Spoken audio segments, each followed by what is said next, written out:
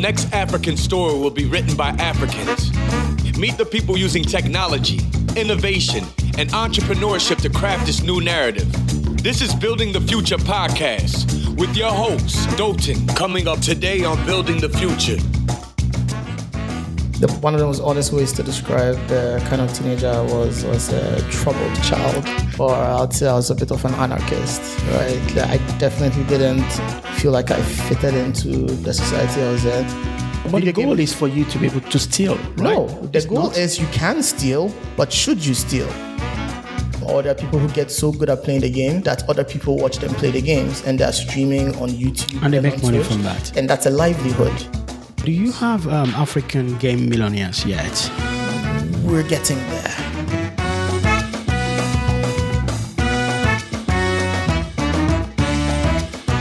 You should mark this date on your calendar, 21st to 22nd November 2017. That's when I'm hosting the second series of High Growth Africa Summit. Last year, the High Growth Africa Summit 2016 was lit. We had over 350 entrepreneurs and investors across Nigeria, other African countries, UK and US. And we had loads of great speakers. This year is going to be bigger and better. It's happening in Lagos. We expect to gather more than 750 entrepreneurs and investors. This is not your average conference. The focus will be about learning how to build, scale, and fund your own business in Africa. There will be workshops, seminars, and masterclasses on practical stuff like how to validate a startup idea, how to grow your business through digital marketing, how to hire and manage a software development team. Key questions investors will ask you before taking a meeting. The sessions will be taken by entrepreneurs who have been in the trenches and have battle scars to show, and investors who are currently taking big risks on African startups. To attend this conference, you need to register at highgrowthafrica.com. That is highgrowthafrica.com. It's happening on the 21st to 22nd November 2017 in Lagos, Nigeria. The ticket is less than $30 for general pass and $100 for the investor pass. But the ticket price goes up as we get closer to the conference. Go to highgrowthafrica.com and register now. That is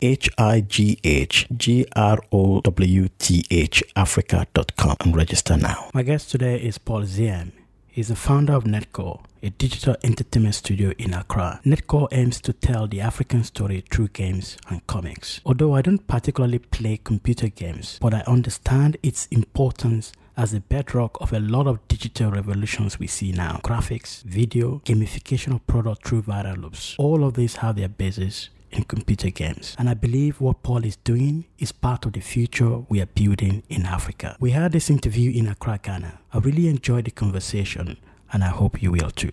Hello, Paul. Welcome to Building the Future. Thank you very much. Paul is someone who's introduced to me by Hammer, and we've just been chatting for some time now, and then it's very interesting. You're building something that a lot of people that are not nerds or geeks, we find what is that about. It's basically you've been in a community of gamers. People that are probably playing games, also building games in Africa. And I think there is something about the game community that people that are outside the community don't appreciate, which is the game community that the bedrock of most of the technology innovation that we see now.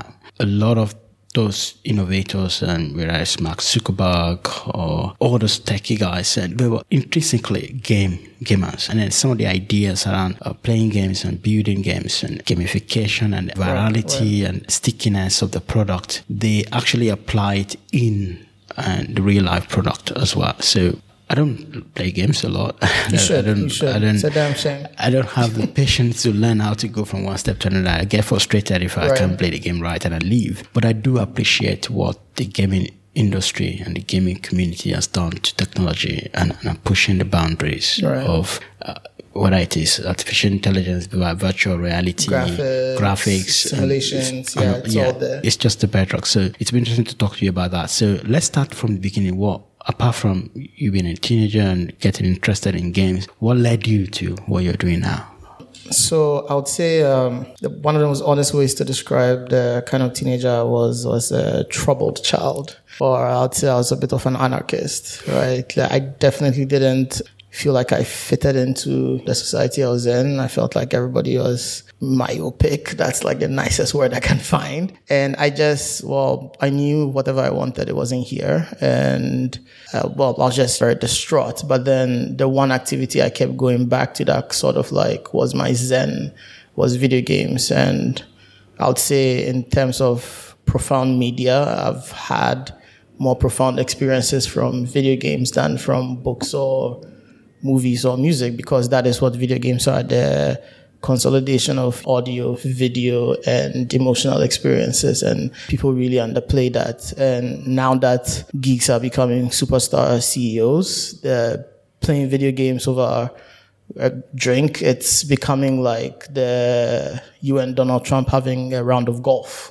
Interesting. You know? Yeah, I mean, that's what some of this geek CEO does. Yeah, basically that's our golf, you know. So just play games so together. That's where you go and socialize. Yeah. But I find it really interesting that it's not really a social experience playing games. Actually, it is. Two people holding console, looking at the screen and shouting at the screen sometimes, and super competitive, and just talk. I don't see that as very Right. But then you'd have community and kind of social compared to having a drink and then chatting over drinks and debating and maybe food and stuff. So the community aspect comes from how games are built these days, right? Because you'd play a game where you play team versus team, and it's 5 people versus 5 people using characters with different abilities that counter or enhance each other, and you have to work as a team.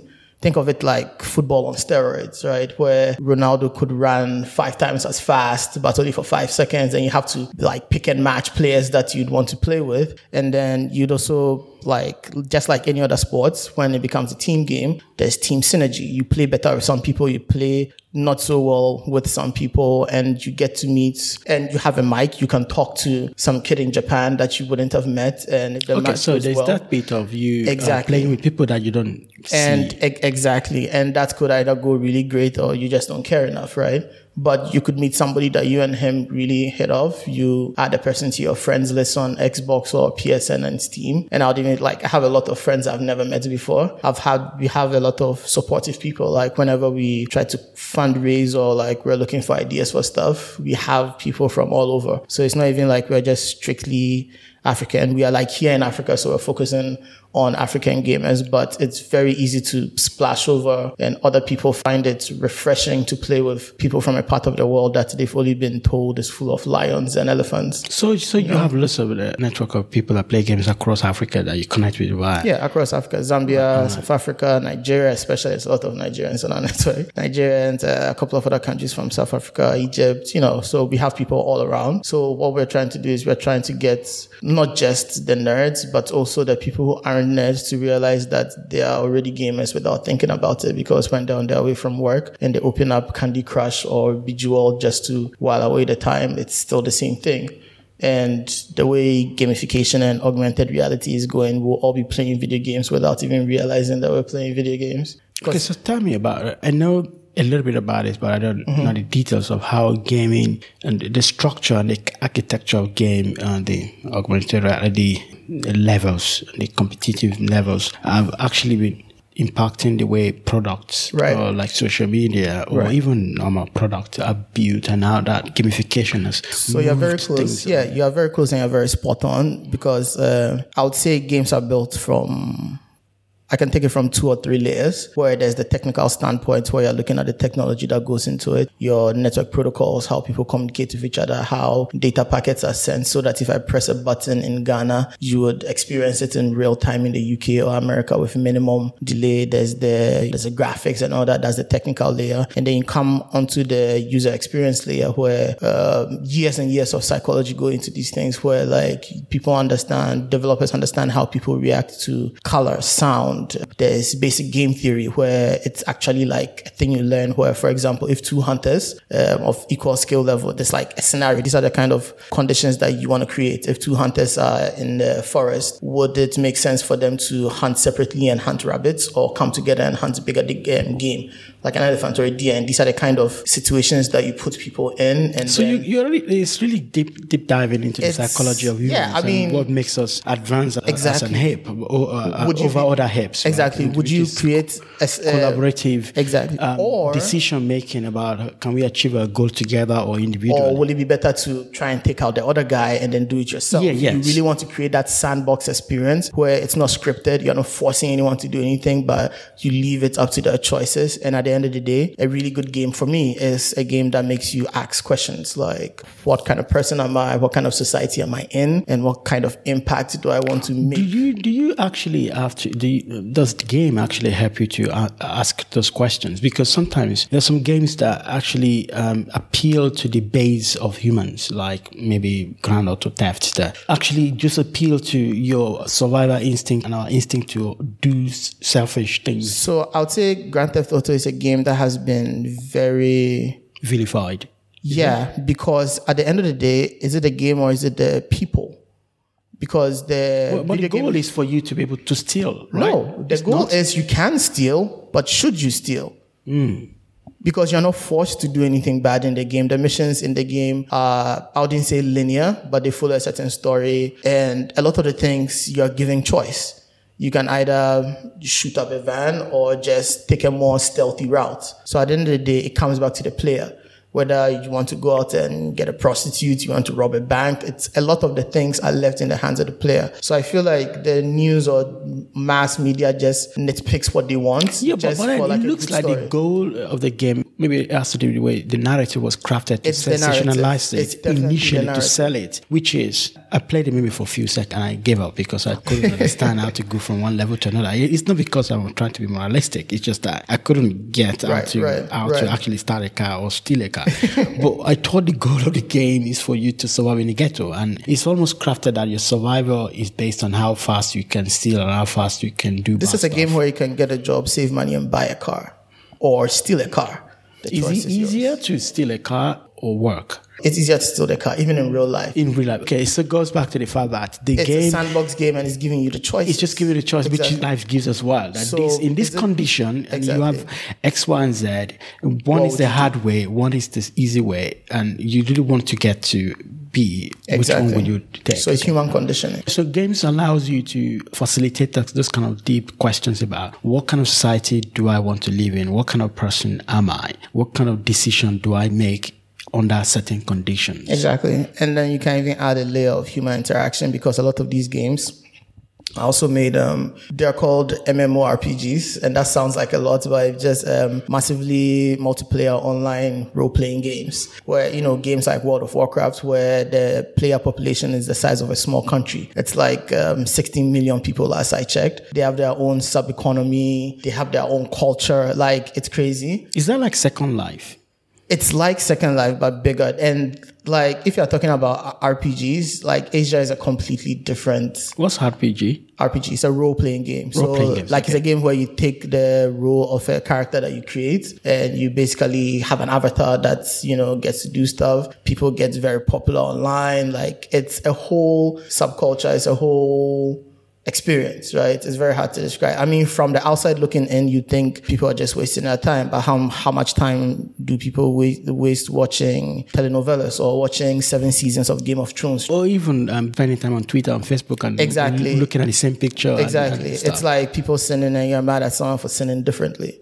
Mm-hmm. But then it goes back to how are we spending our time now with lots of distractions? Yeah. Is that another distraction for us? Which is, again, I don't see if there's any data to that, but I think a lot of distraction that we have now is reducing productivity and our ability to also think creatively on our own. And what it's going to give is that there'll be few independent thinkers and every other person will become consumers. So the best answer I can give is it's a distraction, but it's a scalable one in terms of you can make it worth your time, because there's some people who play games, get certain items in the games and sell them. Or there are people who get so good at playing the game that other people watch them play the games and they're streaming on YouTube. And they make money from that. And that's a livelihood, People have so many viewers that they become their own little mini TV stations and people throw sponsorship at them like, hey, can you put my logo at the bottom of your YouTube screen. And what they do is they just play games and people are watching them. Well, when you say they just play games, then it just sounds like you're like looking down at it a little bit. It's the same way that we would watch people play football.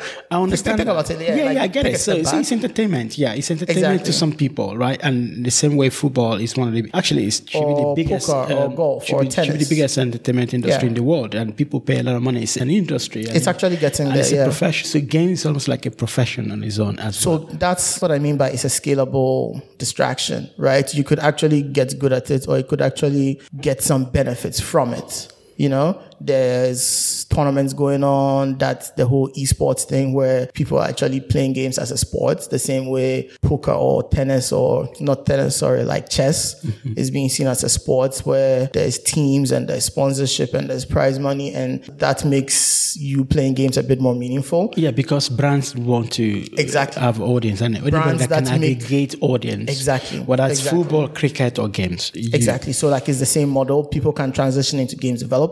People can transition into content creation. And a lot of these games these days allow for the communities that play these games to make content and items for the games. So you as a player can create levels or skins or costumes and get paid for it. Okay, so you can create products. Exactly. So each game is creating its own little ecosystem, and then these little ecosystems splash together when, for example, there's a convention or an expo going on, and these artists and all that come. There's games are also very high production these days. We have voice actors, we have motion actors. You know the guy who did Luke Cage?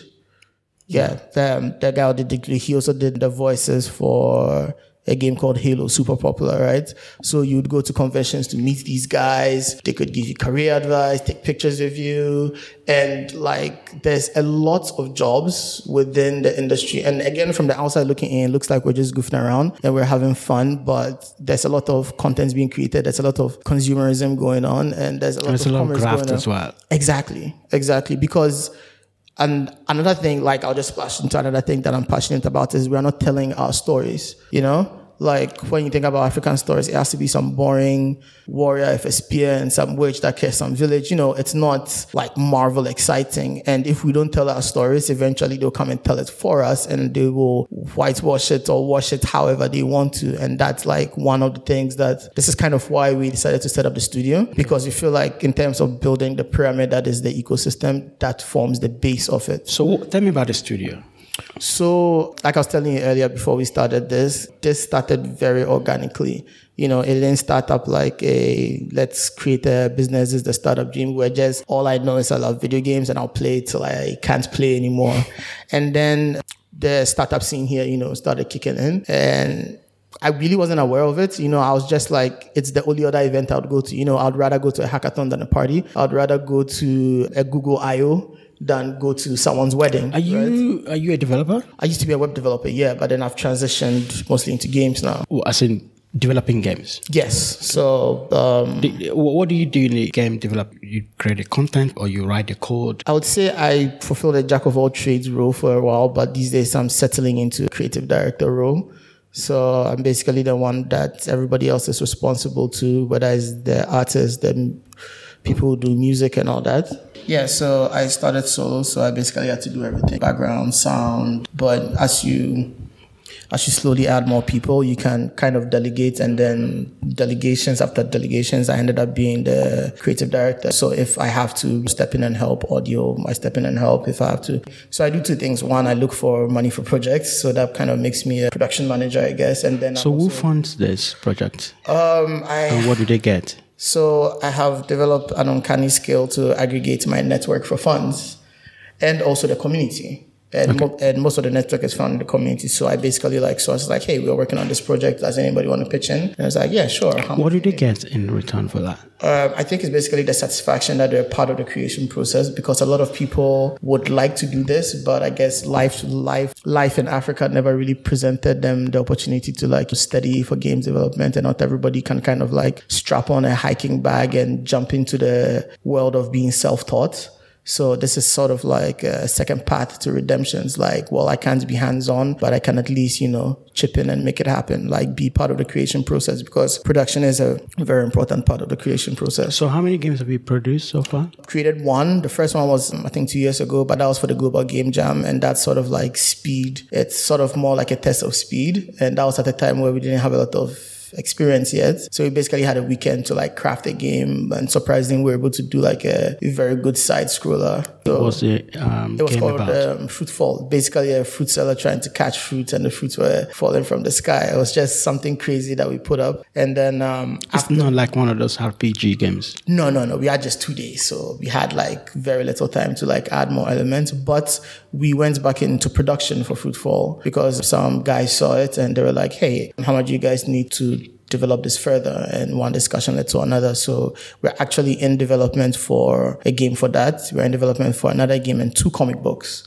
in the works. So it's so somebody listening to this, a lot of the listeners will be business entrepreneurs or startup. And again, going back to what I said about it, what you can apply from the game psychology is virality, stickiness, and making people to just want to continue. Exactly. And this. So what are the key aspects? What are the key things that every game should have to make them successful? I would say fiction or lore. That's one. Your core mechanics or gameplay. And then, I don't know if there was, I would say marketing, from a business standpoint. But what are the key things that make games addictive? You mean like, okay, that's more specific. Yeah. You need to have a very well thought out reward system, right? And sometimes it's skews left or right, but if your reward system is set up in such a way that people feel validated in putting in time and energy, sometimes even money, you find them coming back. Must be proportional to what they're putting in. So in a way that I put in X amount of hours and I get this. Exactly. That's why they usually call it grinding, when you're playing for a long time to reach a certain point. So I'm trying to get from level 1 to level 10. I have to grind for 2 hours. But at the end of the day, I'm rewarded with level 10. I get X amount of skills, and my name is put on the leaderboard of the most powerful players. So it's like reward after reward after reward. And that's the same thing that education system is based on. And that's the same thing social media is based on. Yeah, the likes, when someone hits a like button, that's short of, I don't know what that thing is called, when you're happy to bring. Yes, somebody was explaining that to me yesterday. Yeah. The same feeling that children have when they're embraced by their mom. Endomorphins that comes out and they say, "I'm loved." It's the same feeling that people have when their likes go up. It's the same feeling when your character screen goes like you have just leveled up. It's the same thing that comes up when it's like you've just defeated a boss. It's the same feeling when games have achievements now. Like it rewards you for doing certain things in the game, and it like pops up and makes a certain sound. And whenever you hear that, you've done something cool. Wow. That everyone is going to be able to see on your profile. The same thing that Facebook does, So it's your rewards. Sometimes it's actually frustration that gets people to play the game. Like an example of Flappy Birds.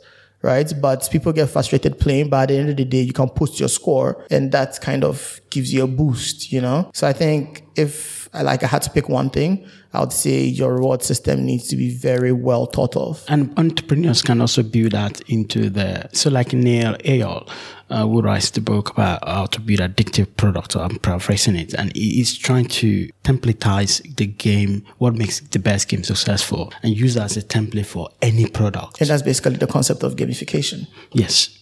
Exactly. Yes. So we're actually working on a product along those lines that I can't talk about yet, but I feel like that's our way, that's our iPhone, that's how we're going to break this whole market, because it's very segmented and it's very hard to get people to do the same thing at the same time, So we feel like some sort of a system that gets everybody to want to do the same things, because the important thing is to get people to want to do it, not force them, not coerce them, not trick them. You need to make them to want to do it. So is there a place in Africa for RPG games that will actually help a lot of Africans to start thinking about what sort of society they want to build in the future, and what sort of collaborations? Are there games like that?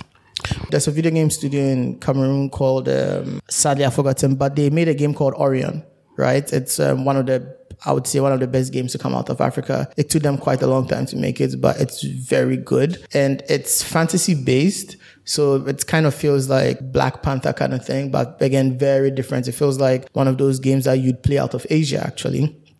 And I think that's a very good place for Africans to start because all of the themes are African, right? It's about Prince was going to inherit the kingdom, and somebody stepped, I think it's like half brother or something stepped in, but it's not the typical cliche boring stories. And there's basically people with avatar powers throwing ice and fire left and right. And it has a really engaging storyline. I think it's well over 20 hours of core gameplay. How are they monetizing that game? They're selling it. Yeah, so it's currently on Steam. Steam is a distribution platform for video games, and they're able to get it on there. It's like the iTunes of games. Do you have African game millionaires yet? We're getting there because I don't think we've cracked the scale shell yet.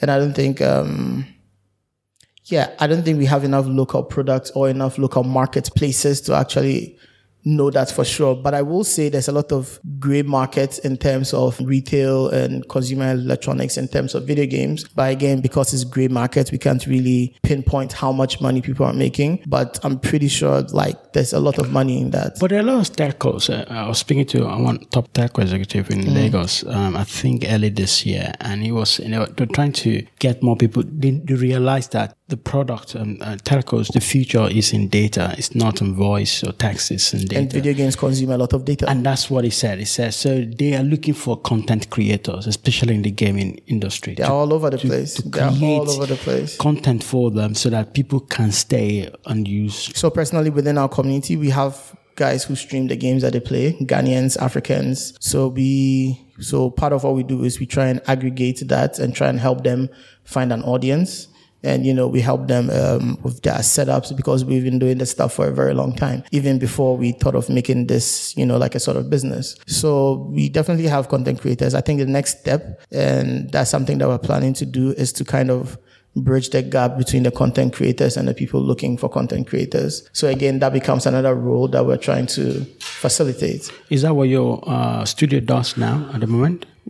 Currently, our studio is doing a lot of things. We are making our own games, and we are trying to design products and platforms that make it easier for everybody to sort of enjoy this lifestyle, because there's serious lack of support from a lot of the companies that produce the things that they consume. But instead of whine and complain about it, we are kind of trying to fill the support hole, because it doesn't make business sense if support becomes money, because people have items that are broken and support isn't covered in sub-Saharan Africa. We kind of take up that role. It's like, let us have a crack at it and we can fix it for you. And we actually can. The expertise isn't unreachable. We've been able to gather out a very skilled workforce. So right now what we're doing is we are crafting services and products that make sense to the African consumer, instead of just, taking something that works in California or like Japan and just trying to force it down the African gamer's throat.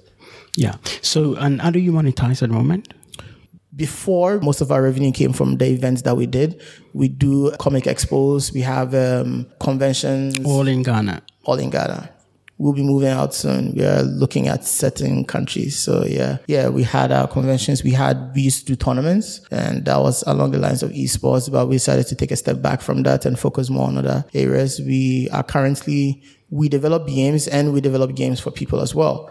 So we get contracts to either build whole or parts of a product, which is, it's really good. And then we also have our store and our support outreach programs. So we have a place where people can buy items safely, because if you went out into the market to get something and it's not working, those people don't have a return policy. What sort of items are you talking about? Talking about controllers, receivers, spare parts for your computer, graphics cards, all your geeky stuff. So, and I also think there's a place where you can be consulting for companies that want to build product, and we have gamification of their product. We have been approached along those lines. So like I said, the studio is we're very busy, and we are we're not in a hurry. We want to make sure that our core business and what we believe in is going to carry into the decades to come. So how do you see the future of game industry in Africa playing out? Of course, and this is premised on the assumption that we cannot replicate what is happening in Asia. Yeah, Africa is definitely the next. What sort of narrative are we building? So I feel like Africa is going to be it's definitely the next $1 billion market because, For games. For everything. For everything, yes. Yeah. But I feel like in terms of the gaming aspects, I feel like everything, our growth and scale is going to go hand in hand with other development factors. Even things like the currency has a heavy effect on the kind of things that gamers can do because a lot of the things that we do are pegged against the dollar, and whether you have to import parts or whole consoles or whether you want to buy something on Xbox or on the PlayStation Store is going to be more or less expensive given the exchange rate. How fast internet technology is growing heavily affects how people play online. And the talent as well available to develop the content. The talent, I think that's a bit more independent from the macro. Okay. Because I feel like a lot more people are looking out for different skills, and that's definitely going to happen anyway. And I think the role that we have to play is to start getting video game curriculum into more traditional academia. Okay. Get it into universities, because like I generally hire attitude over skill because I know there's no way you're going to learn how to make games in Ghana. But if you have the right if you have the right attitude, you're humble, you're ready to learn, you can take a punch and it's like, what you're doing sucks, you need to do this, and you can take that and move on, then you're definitely somebody I'd like to work with. So until there's somebody who has, a degree in level design or like a degree in game theory that I can actually hold accountable, is like, you have learned this for 4 years, I don't need to hold your hand. Until that happens, we actually need to push for that, get that into curriculum. Or else everybody who wants to do it needs to travel outside the country, and that doesn't really... Did you study outside the country? Nope. So you all made in Ghana. Power of the internet. Power of the internet. Power of the internet. Did you go to university in Ghana? I did. Which university? University of Education, Winneba. Okay. So, and then what did you study? I studied accounting, shockingly. So partway through university, I decided to quit. So you're one of the people that quit university? Yeah, I wasn't going anywhere. And now you became an innovator in games and stuff. What does your parent think about you? Just sit down in the basement playing games. Yeah, that was like one of the hard hurdles. But I think after they see you on TV a few times, they kind of want to have a conversation about what you actually do. Yes. So you go, okay, this is actually a job, and like people get paid for this, and this is what I'm going to do. So it's... Yeah, so it's happening whether you support it or not. So yeah. And again, like you said, it's like the football initially. It wasn't professionalized until maybe 50 years ago or something like that. Exactly. And it was just hobby, and people that are dedicating their time doing it were not serious. But now it's a whole industry. Exactly. And it's one of the most powerful sports in the world. Would you believe me if I told you people who play video games are millionaires now? Of course, I would believe you because I know how the audience gathering and what people want to pay to get access to those audience. Yeah, so when you're talking about it being a distraction, this was what I meant by it's a scalable distraction. You know, yeah, it's something that you can't take seriously and get something out of it. Or you could be a banker, but you still like playing video games, and that's totally fine. Yeah. Or you could be an engineer and then you still just like to you could be a banker and be watching football and be supporting Arsenal or Liverpool. So I'm going to close the podcast with a couple of questions. Fire out question. I just need one sentence or two to them. So, what is your biggest business pain point? Failing properly. Failing properly? Yeah. Why is failing a goal? So I feel like the way we perceive failure is very, very wrong. And I feel like it's more of iteration than failure. And when I say failure, I mean people like to talk about things that they want to do a lot. People like to talk about their plans, but like you never really execute. And until you execute, you never really know where to go next. So a lot of things that we were doing back then, I feel like a lot of things that we did 2 years ago, we should have been doing now, but we did it 2 years ago and we figured out a lot of things that we wouldn't have known any other way. So all this talk about building a studio, all this talk about consulting for, like, it's stuff that we tried doing several years ago in different ways. But how will failure properly help you to do it better? Failing properly helps you to iterate faster, helps you to push out because, for example... you can draw the right lessons from it. For example, in games, your launch can go very bad. like if you're launching an online game, your servers could crash. You could have too many people get into the server on day one. There could be like a horrible exploit that you didn't see in development. And how you fix that is it's like based on how fast you can get a patch out and how fast you can push out an update to fix that. And that I feel is predicated on your ability to handle failure instead of like putting your hands on your head and like, oh, we messed up. You need to go like, okay, what's the problem? How do we fix this? And how do we turn this into a positive? So if you see every move in your business as an experiment, where we see every, I wouldn't say experiments per se. I would see it's like you make every move expecting there to be a WTF factor that you're ready for. Expect the unexpected. Yeah. Because I feel like Africa has that, especially in an industry that you don't have anyone to follow. And you're kind of like, again, feeling in the dark or trying to cut the path for everyone else to follow. You don't have a map. You don't have guidance. What you figure out is what everybody else uses as the meta to kind of do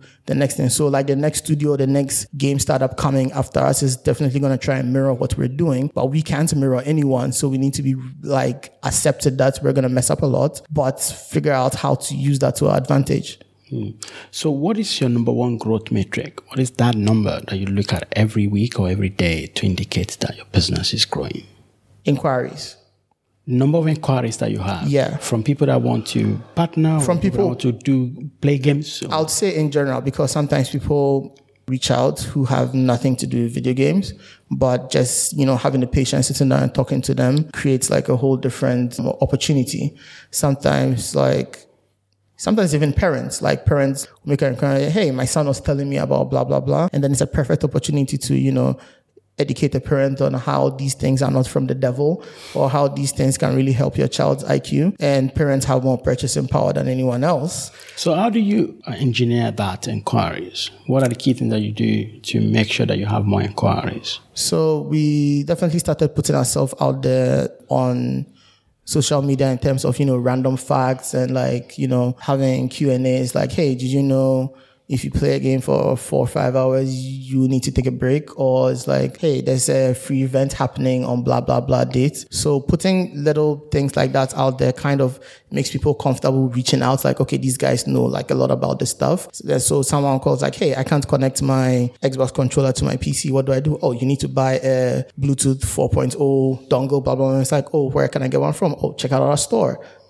Yeah, so but I feel like this is more predicated on being like a decent person more than business strategy. Just being an evangelist for the cause and always ready to help someone. And that's the theory behind content marketing. There you go. Which is you build an audience that you lead or a tribe that you lead around your product. Exactly. And you put yourself out there to create value for the tribe and build a community as much as possible. And then they will trust you. If they trust you, they will buy from you. Exactly. It's also the lack of support that's here. They have no one else to talk to. Where everyone goes like, I'm sorry, we don't support your region. And then they find someone who actually cares how they feel. So which book are you reading at the moment? I just finished a book called The Magician. It's something I've had for a long time, but I never really finished. What is it about? It's about a guy called Pug. It's sort of a medieval setting. It's kind of like quenching my Game of Thrones hunger till the next season comes out. So it's about a kid who was found and, he really doesn't have any talent or skill, and then has this other friend who is, good with a sword, but then eventually finds out that he has an affinity for magic and, goes under training to this magician. And, anything else is a spoiler past that point, but it's a very interesting story. I like how the protagonist wasn't really obvious because I thought it was the other guy. And the book does a very good job of tilting between the two characters. So it's like it's two main characters, so you never really know which one is the protagonist. Yeah, exactly. So I really liked it. And it's really sounds geeky to me. Oh, come on. Fine, there's 1 or 2 dragons, but it's not geeky. Yeah, there's 1 or 2 dragons is geeky. Which business is getting you excited at the moment apart from your own business?